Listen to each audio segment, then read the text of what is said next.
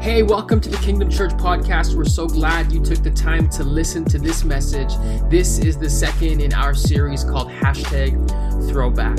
Hey, before you listen to this message, we want to apologize in advance. We had some difficulties with our audio, and so it doesn't sound as crisp as we're used to on the podcast. But we think this message is still going to encourage and inspire you. So whatever you're doing, wherever you are, sit back, relax. Here it is. For those of you guys, if you guys just make some noise, how many of you guys were able to be here for our outdoor service 2 weeks ago? Just make some noise. Amazing. Church Online, hey, welcome as well. You guys can make some noise in the comments. For those of you guys who are here for our outdoor service, if you missed it, all you need to know is that our church outdoor service was basically like a church service here in the church. It just was outside. But it had all the vibes, all the good times. And so that morning, man, everything was perfect. The band was on point. Anyone remember the band? Like, man, they were crushing it. And if you guys remember, like, the morning was like super, super cloudy. And so we thought it was going to rain. But the Lord held back the clouds for us. And there was not a hint of rain. Come on, let's give God praise. That was brutal praise, but come on. Hopefully he knows your hearts. But everything went perfect that morning. Everything except for one little issue. And that issue was me. If you guys were here that morning, you'll know that pretty much like halfway through the sermon, I started to lose my voice. And it was really weird because, like, number one, for a speaker of any caliber, to lose your voice in the midst of speaking is like the things that nightmares are made out of. And so, like, literally, like, around the 15-minute mark, I know, because I've listened to it, like, at the start of the sermon, I was like, come on, somebody, like, let me hear you. Who's excited to be here? 15 minutes in, I was like, can you guys hear me? Like, my voice was just going. And so, thankfully, I got a glass of water, and I made it through the message. The only issue was, after the message, I was trying to figure out what was wrong with my voice. And so, as I was talking to people, I ended up talking to Daniel, who was doing sound that day. And Daniel said something to me that was very interesting. Because for me, I'm trying to figure out, like, I've never lost my voice when I'm speaking ever. So I'm like, I don't know if I'm, like, sucking in a wind because we're outside. And he's like, he just said something very interesting. He said, actually, he said, the issue is that you're projecting. And I was like, what do you mean projecting? He's like, well, you thought that you weren't being heard, and so you were speaking louder. And I thought it was so interesting. He said, yeah, you thought you weren't being heard, so you spoke louder, and you ended up just hurting yourself. And it was really interesting because I felt like there was a whole lot of things that I could take from that message that the prophet Daniel told me. He's just a sound guy, but I love him. And it was interesting because, you see, what happened in the midst of that message, I was speaking so loud, and I didn't even realize it. Subconsciously, I thought I wasn't being heard. And so I ended up speaking louder, and in turn, I was just hurting myself. Now, the beauty of a microphone is that you don't actually need to speak louder.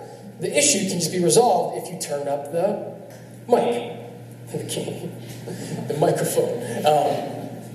And so it was funny because I realized something in that moment. And what I realized was that if you do not know what your issues are, you will often end up going to the wrong places to try to find the solution. And oftentimes, if you don't know your issues yourself, you might just end up hurting yourself further. Very interesting. We're in the second part of our series this morning called #Throwback. Can you guys make some noise if you heard part one? Just, come on. If you guys didn't hear it, if you're watching online, hey, you can go back and watch part one. If you're here, you can watch part one next week, tomorrow, whenever. But what we're doing in this series is we are going through the book of Genesis. And what we're doing in this series, and the reason we're calling it #Throwback, is because the book of Genesis is the first book in our Bible, and it documents the oldest events that we know happened here on earth. And so hence the name #Throwback. And if you guys are with us last week, we looked at the story of Adam and Eve. And what we looked at was this world that was created perfect, and then sin entered, also known as the fall of humanity with Adam and Eve. Now, what we saw and how we finished our message last week was in Genesis 3:15. And in Genesis 3:15, we found that although humankind messed up, God put in a plan of redemption. And so Genesis 3:15, what we looked at last week, it said, he will strike your heel, but you will crush his head, was what is known as proto-evangelium, which is literally translated as first good news.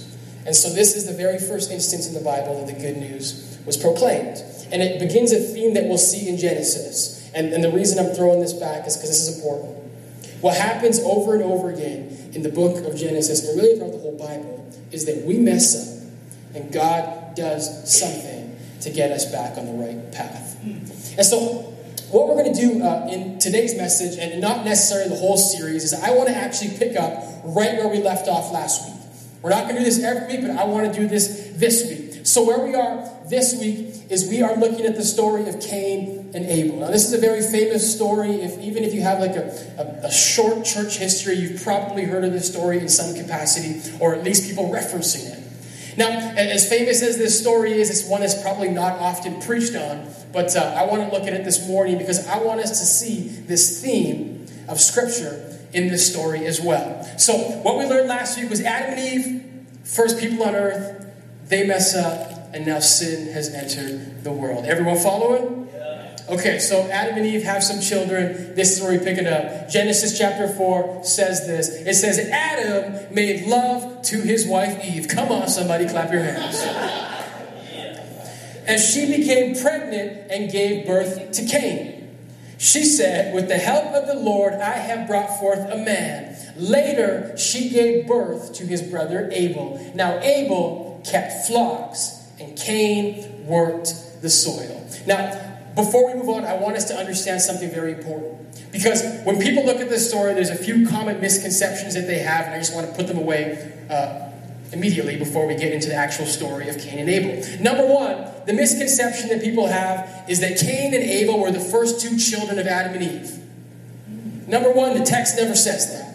And one thing that you're going to see in Genesis is the book of Genesis will often span numbers of years, even hundreds of years in one sentence. And so when it tells us that Cain and Abel are two of their children, that's not to say they're the only children. They're just the only ones important to this story.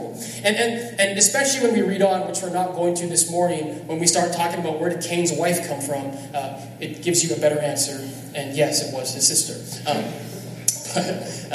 Old times, genealogies weren't as corrupted as now.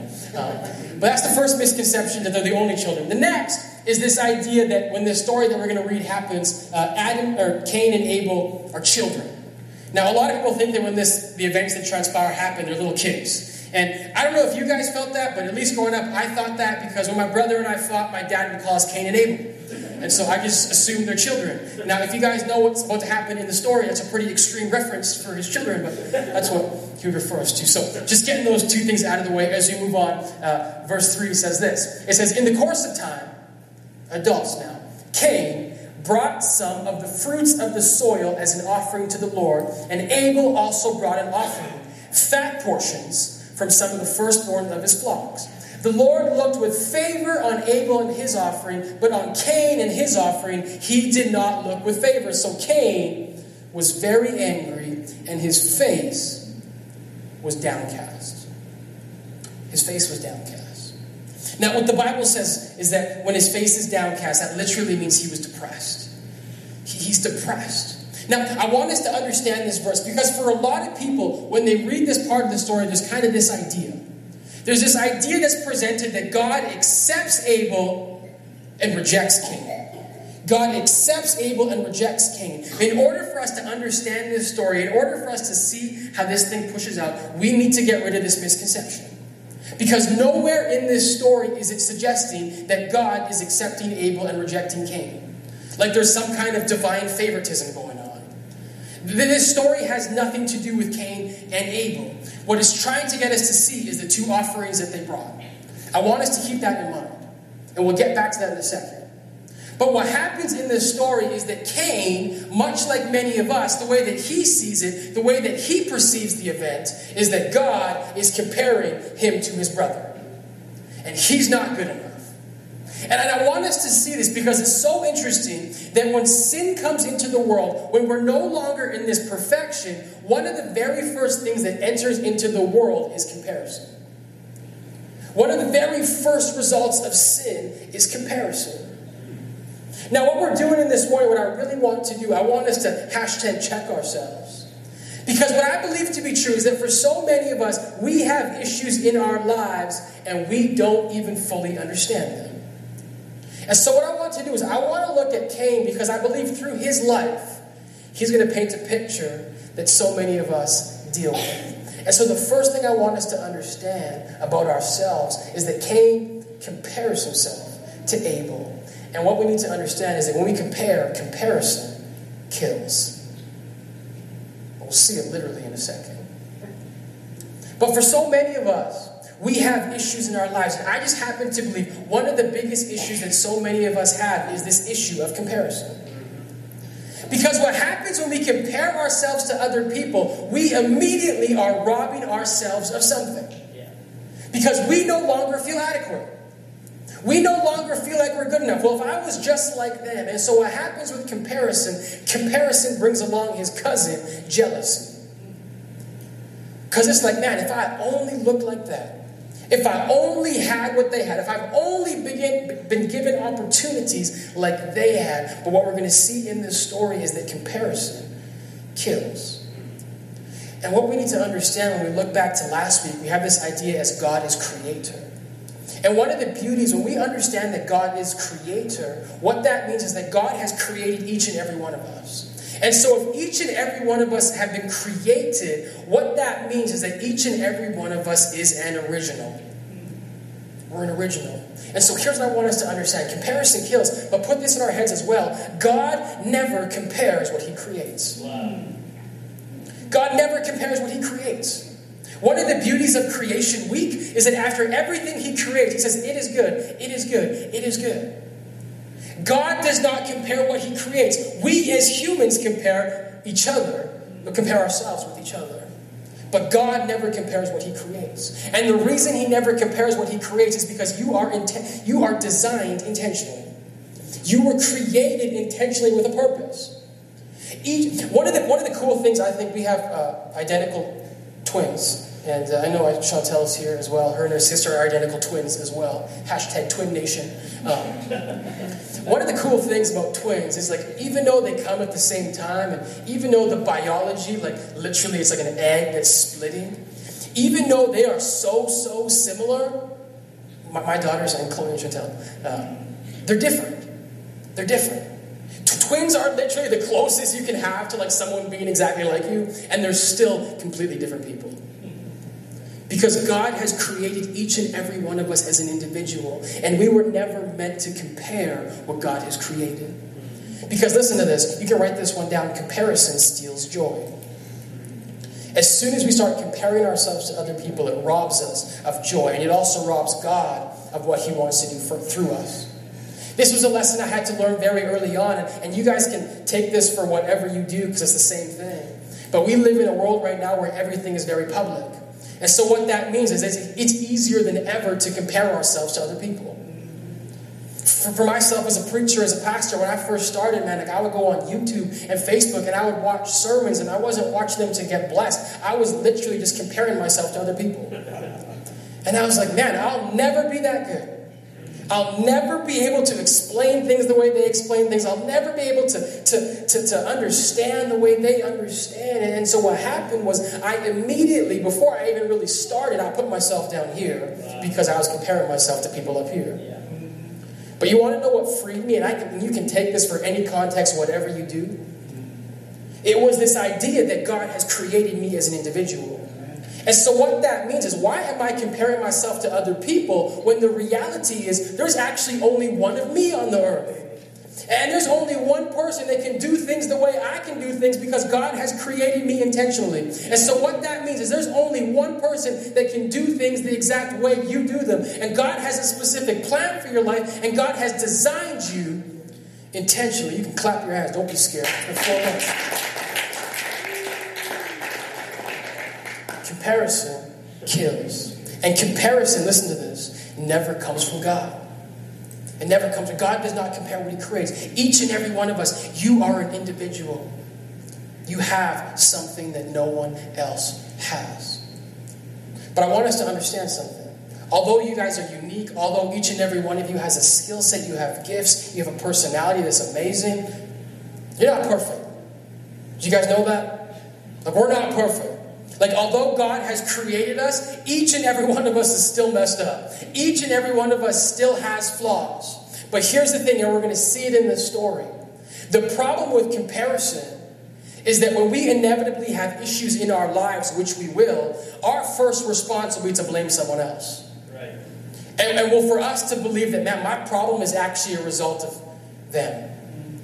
My issue is Abel. It's because God loves him and God doesn't love me. You see, the way that Genesis describes both these offerings, that they're not exclusive to each other. And what that means is not that God did not reject Cain's offering because of Abel's. That's how a lot of people read it. God rejected Cain's because he had seen Abel's. No. They're not exclusive. They're each their own thing. And so we need to understand this. Because for so many of us, the reason we have issues in our lives is because we think it's someone else's fault. I'm only here because of them. Well, if my family wasn't so messed up. But although we're created individually, each and every one of us also has issues. So I want us to understand the offering because it's going to make things more clear. So we'll go back to the text for a second. And I'll break down the two offerings because this is the issue. It says, in the course of time, Cain brought some of the fruits of the soil as an offering to the Lord. Abel also brought an offering, fat portions from some of the firstborn of his flock. Now, here's the first thing I want us to understand. Number one, nowhere in this part, in the book of Genesis to this point, does God ask for them to bring an offering. Understand this. If an offering is required, it actually ceases to be an offering. No one pays offerings to the government. It's called taxes. Right? Nowhere does God ask for an offering. Because an offering, what it is, by definition, is to give something to someone. As an act of adoration, I want to give this to you. And so nowhere does God ask for an offering, but they both bring an offering. And so the issue is the offering. It says I'll go with Abel's first. It says Abel brought an offering, the fat portions from some of the firstborn of his flock. Now what the text is trying to get us to understand is that what Abel gave to God was his absolute best. The fat portion of the fat of any cattle in that time, and really now, because fat still tastes good. Come on, somebody. It was rich and it was luxurious to give this. But more so than that, it says that Abel gave the firstborn of his flock. Why is this important? The firstborn means this. The first. You see, Abel could have very easily been like, you know what? I'm going to finish my farming year. And if I have 10 goats, I'll give God one. I'm just doing my 10%.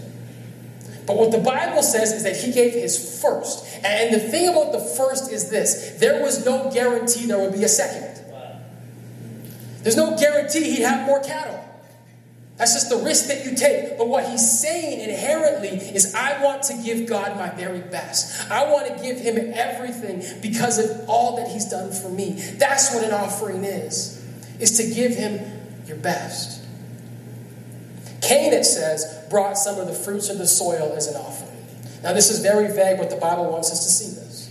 Because some people are like, oh, it's a lamb versus fruits. Obviously, God likes lambs better. No, Cain worked the land and Abel was a shepherd. But what the Bible is trying to point out is the mindset and the attitude of Cain. When it says some of, what that means is he's just giving God something because he feels like he has to. I'm just giving God something because I feel like I should. And it can be easy to miss this, but what the Bible is trying to point out here, what it's trying to get us to see, is that Cain is actually the very first example in the Bible of a spirit of religion and a spirit of religiosity. And some of us, like, what's the spirit of religion? It's super simple. A spirit of religion is this. It says, everything I do is so that God will approve of me. I'm just given this so God will approve of me.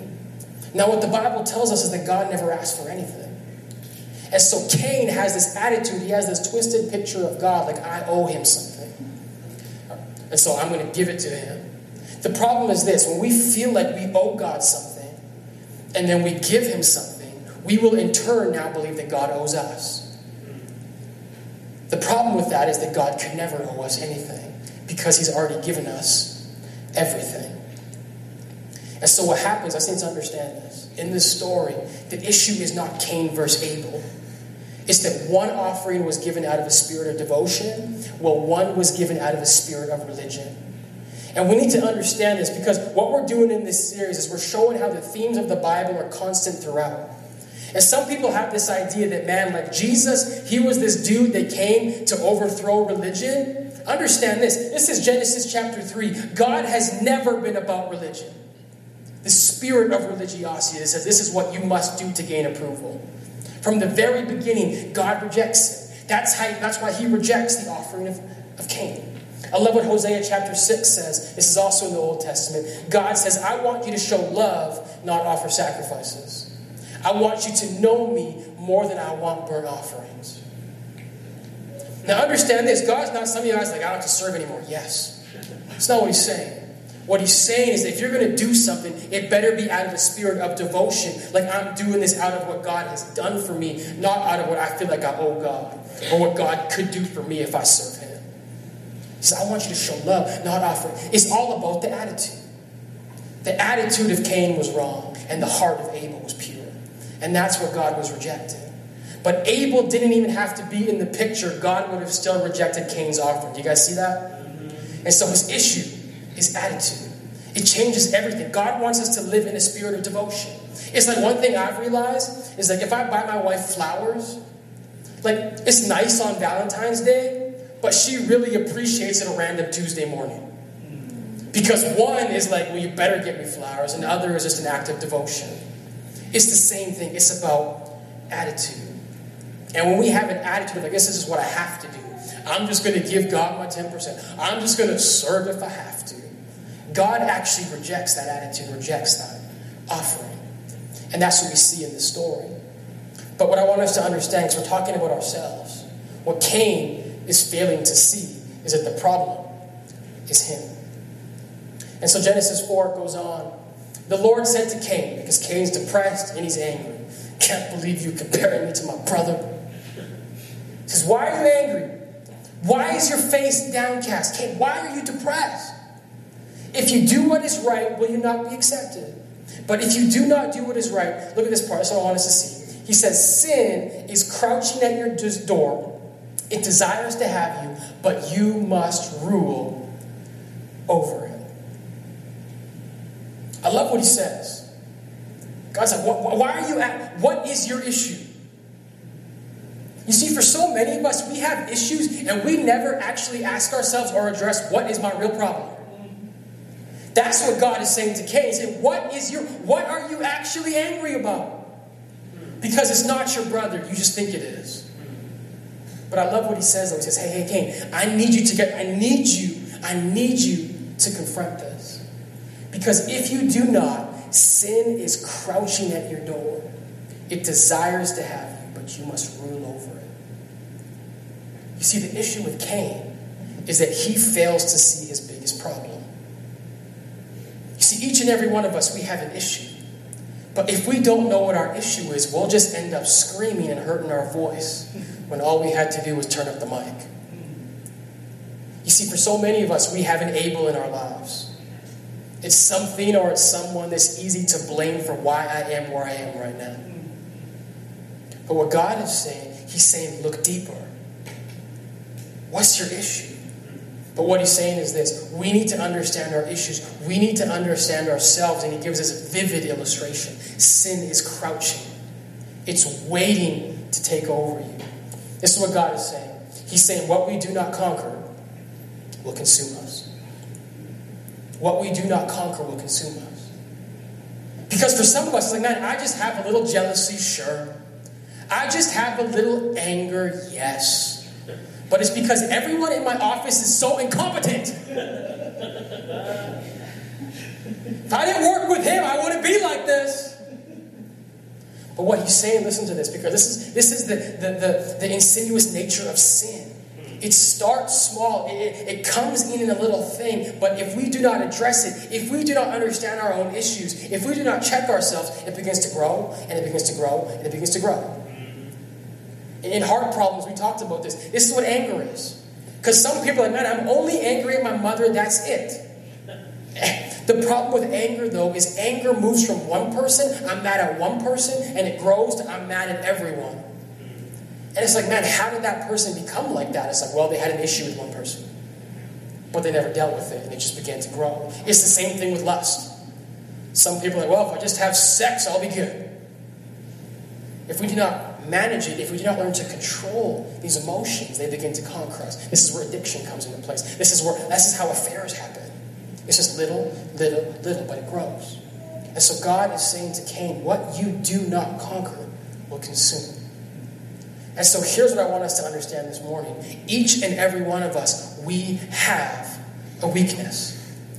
Write this one down. I have a weakness. Superman had a weakness. The problem for so many of us is our weakness is something that we ourselves can't see. It's a blind spot. Some of you guys are like, what's a blind spot? Like, how do I know what my weakness is? Guess what? Ask someone that's close to you. Because I guarantee they know. Because the thing is this, a lot of times we are the last people to see our own problems. And so each and every one of us has a blind spot. But what if we never check our blind spot, the result will be disastrous. It's like this last week, or 2 weeks ago, I was driving to go pick up a soundboard. And we were in this Mazda truck. Yes, Mazdas have trucks, I guess. But this thing was not really a truck. It was more of like a car with like a truck flatbed. And super small, super weird, super early 90s. And so we were driving to go pick up a soundboard. It was me. It was Daniel, the guy that was doing sound that I talked about at the start. And it was Brendan right here in the front row that was on electric guitar. And so we all went to pick up this soundboard. And as we were driving back in this small 90s truck, we're on the Anthony Hendon.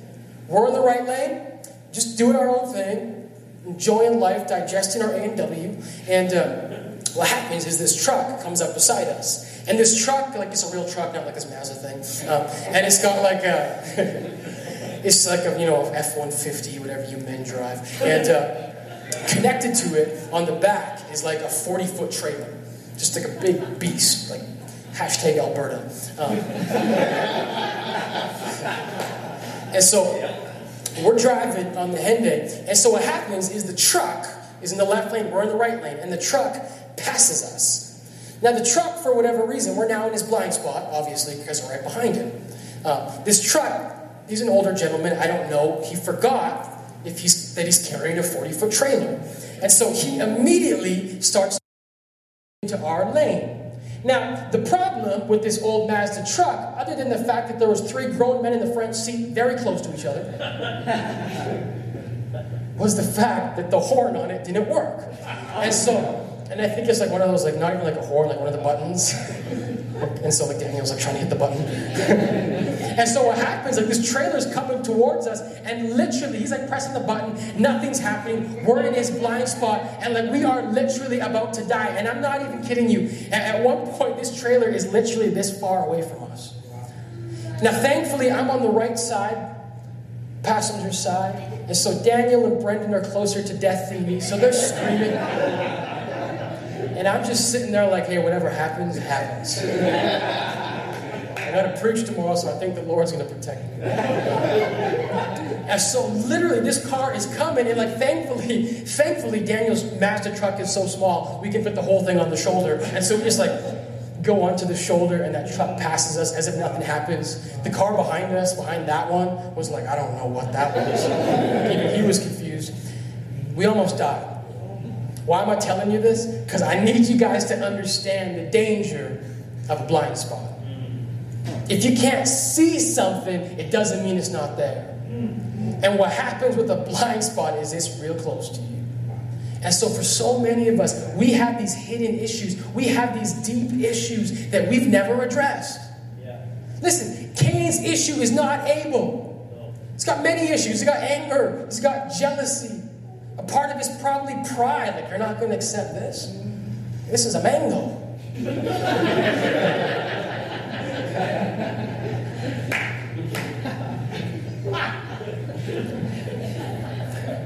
Unresolved issues just build. And they build and they build. And so some of us are asking, like, okay, well, what do we do?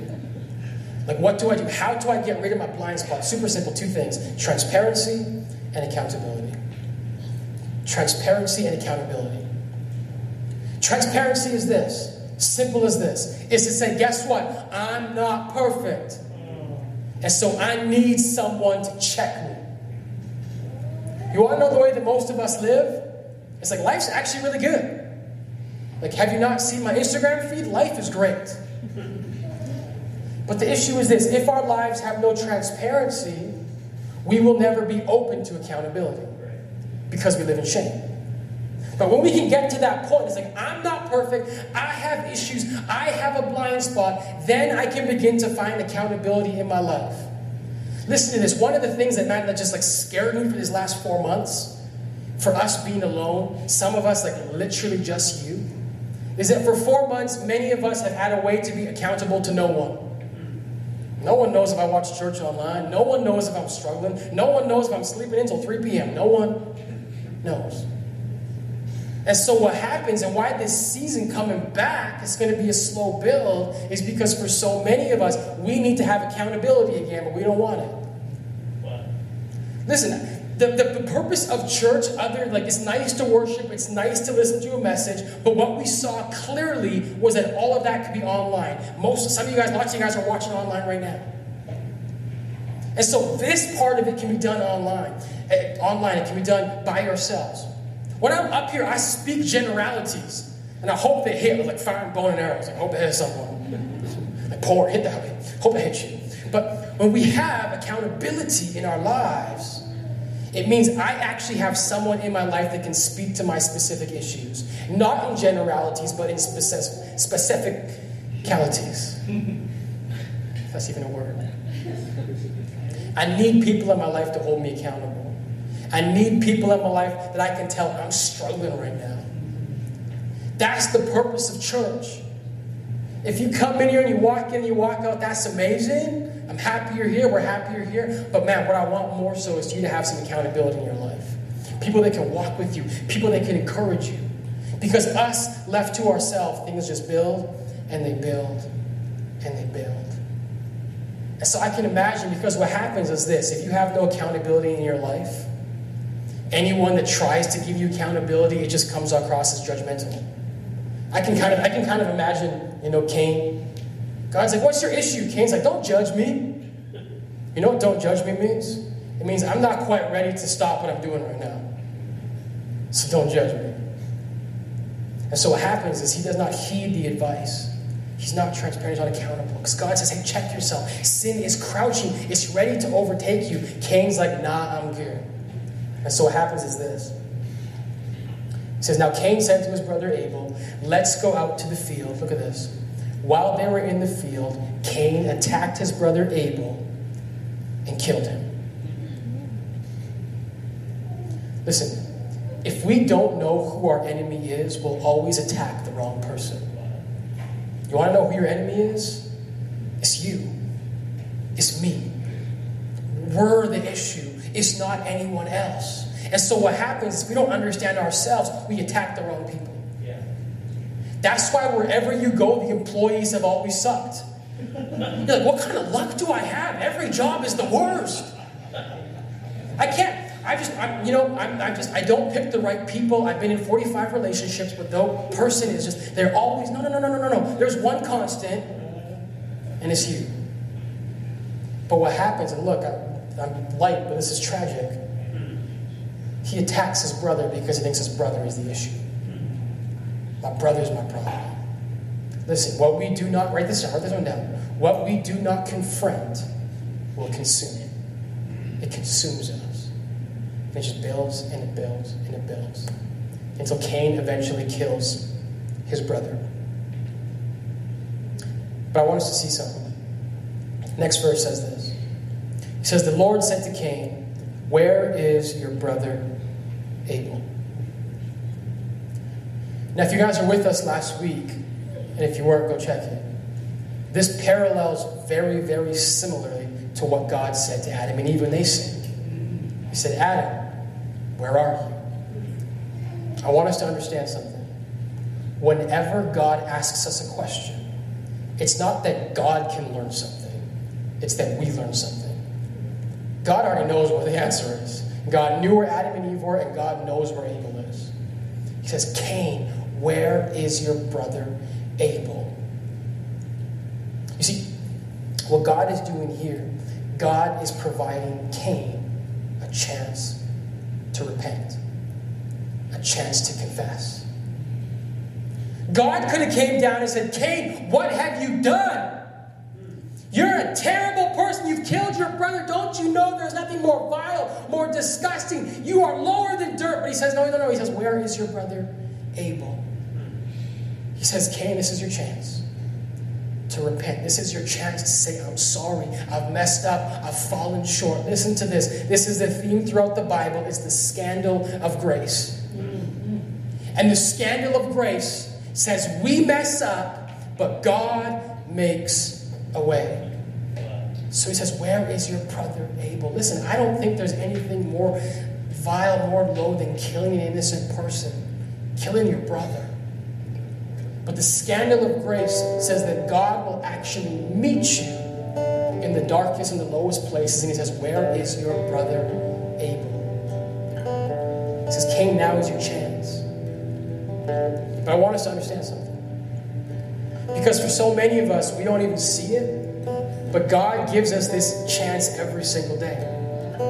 But what happens when we don't confront the things inside of us? And they build and they build. When God comes and extends us grace, we actually view his grace as judgment. He says, where is your brother Abel? Look what he says next. I don't know, he replied. And in one of the most chilling verses in the Bible, he says, am I my brother's keeper?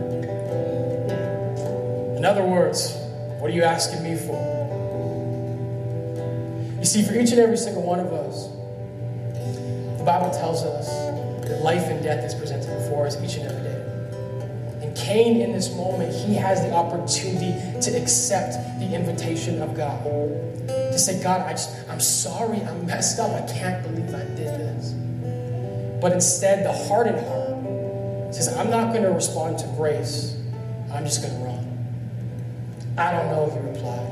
Am I my brother's keeper? And you need to understand something. Had Cain responded, when we saw this with Adam and Eve, even when they made excuses, they still admitted what they had done. If he had responded, God would have given him forgiveness. But instead, Cain rejects it. Look what happens next. Then the Lord said, what have you done? Now, a lot of people view that as like, man, God is really upset about the fact that Abel is dead. And that's a part of it. But I think more the pain in his voice is like, man, I can't believe you didn't accept the free gift. But look at this part. He says, listen, your brother's blood cries out to me from the ground. Now you are under a curse and driven from the ground, which opened its mouth to receive your brother's blood from your hand. When you work the ground, it will no longer yield its crops. You will be a restless wanderer on the earth. Now understand this. This is very important. God is full of love. God is full of grace. God is full of mercy.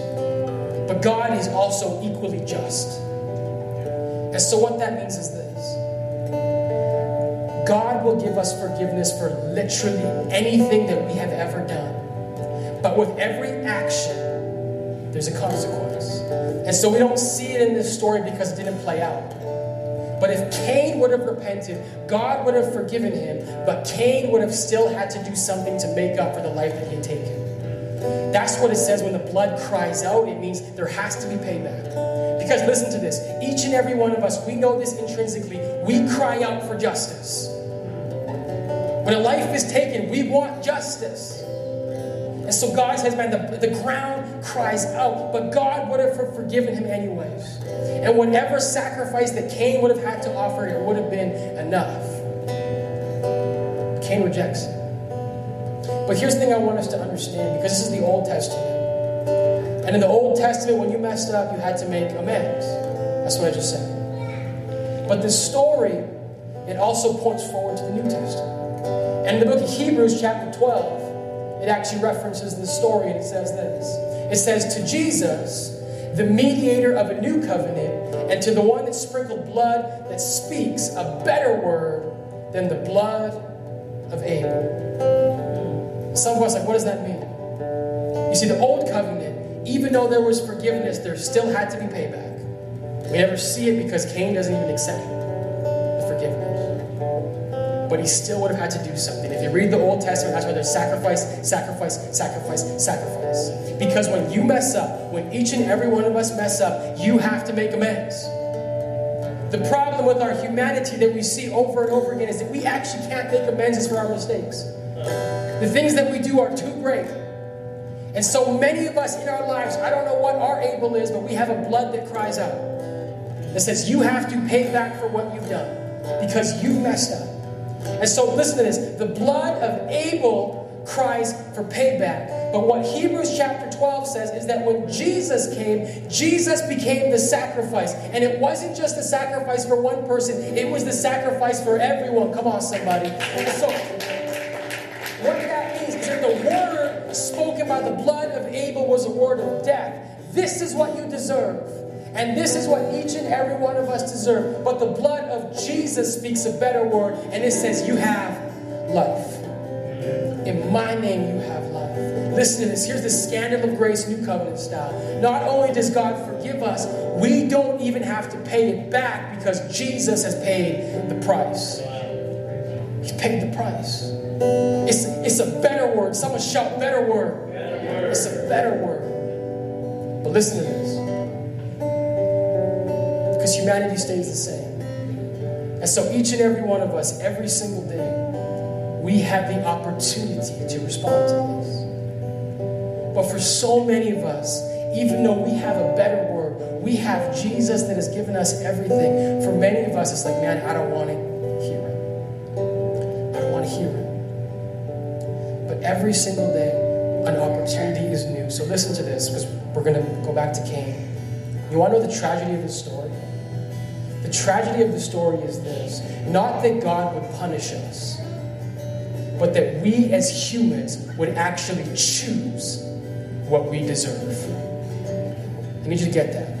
The tragedy of life is not even that we get what we deserve. It's that we choose what we deserve.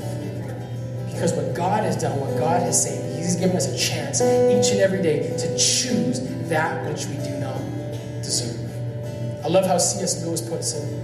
He says this. He says, there's only two kinds of people in the end. Those who say to God, thy will be done, and those to whom God says in the end, thy will be done.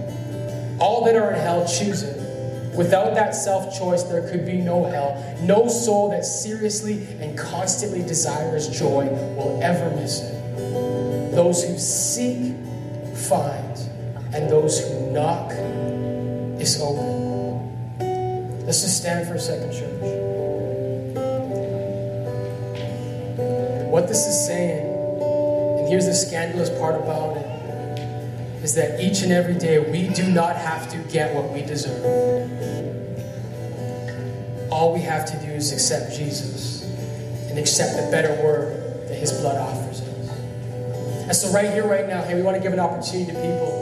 Maybe you've never made that choice to follow Jesus before. If that's you right now, hey, let's just close every eye, every head is bowed. We just want to give you the opportunity to respond to Jesus. It's super simple. All we ask you to do is raise your hand. And we're not here to call you out, not here to embarrass you. Just give you the opportunity to respond to the grace of Jesus. Hey, thank you so much for listening to that message. We hope it was something that you needed to hear. If you want more information, if you made a decision to follow Jesus, head over to kingdomchurch.ca/connect. We'd love to get in touch with you. Until next time, take care.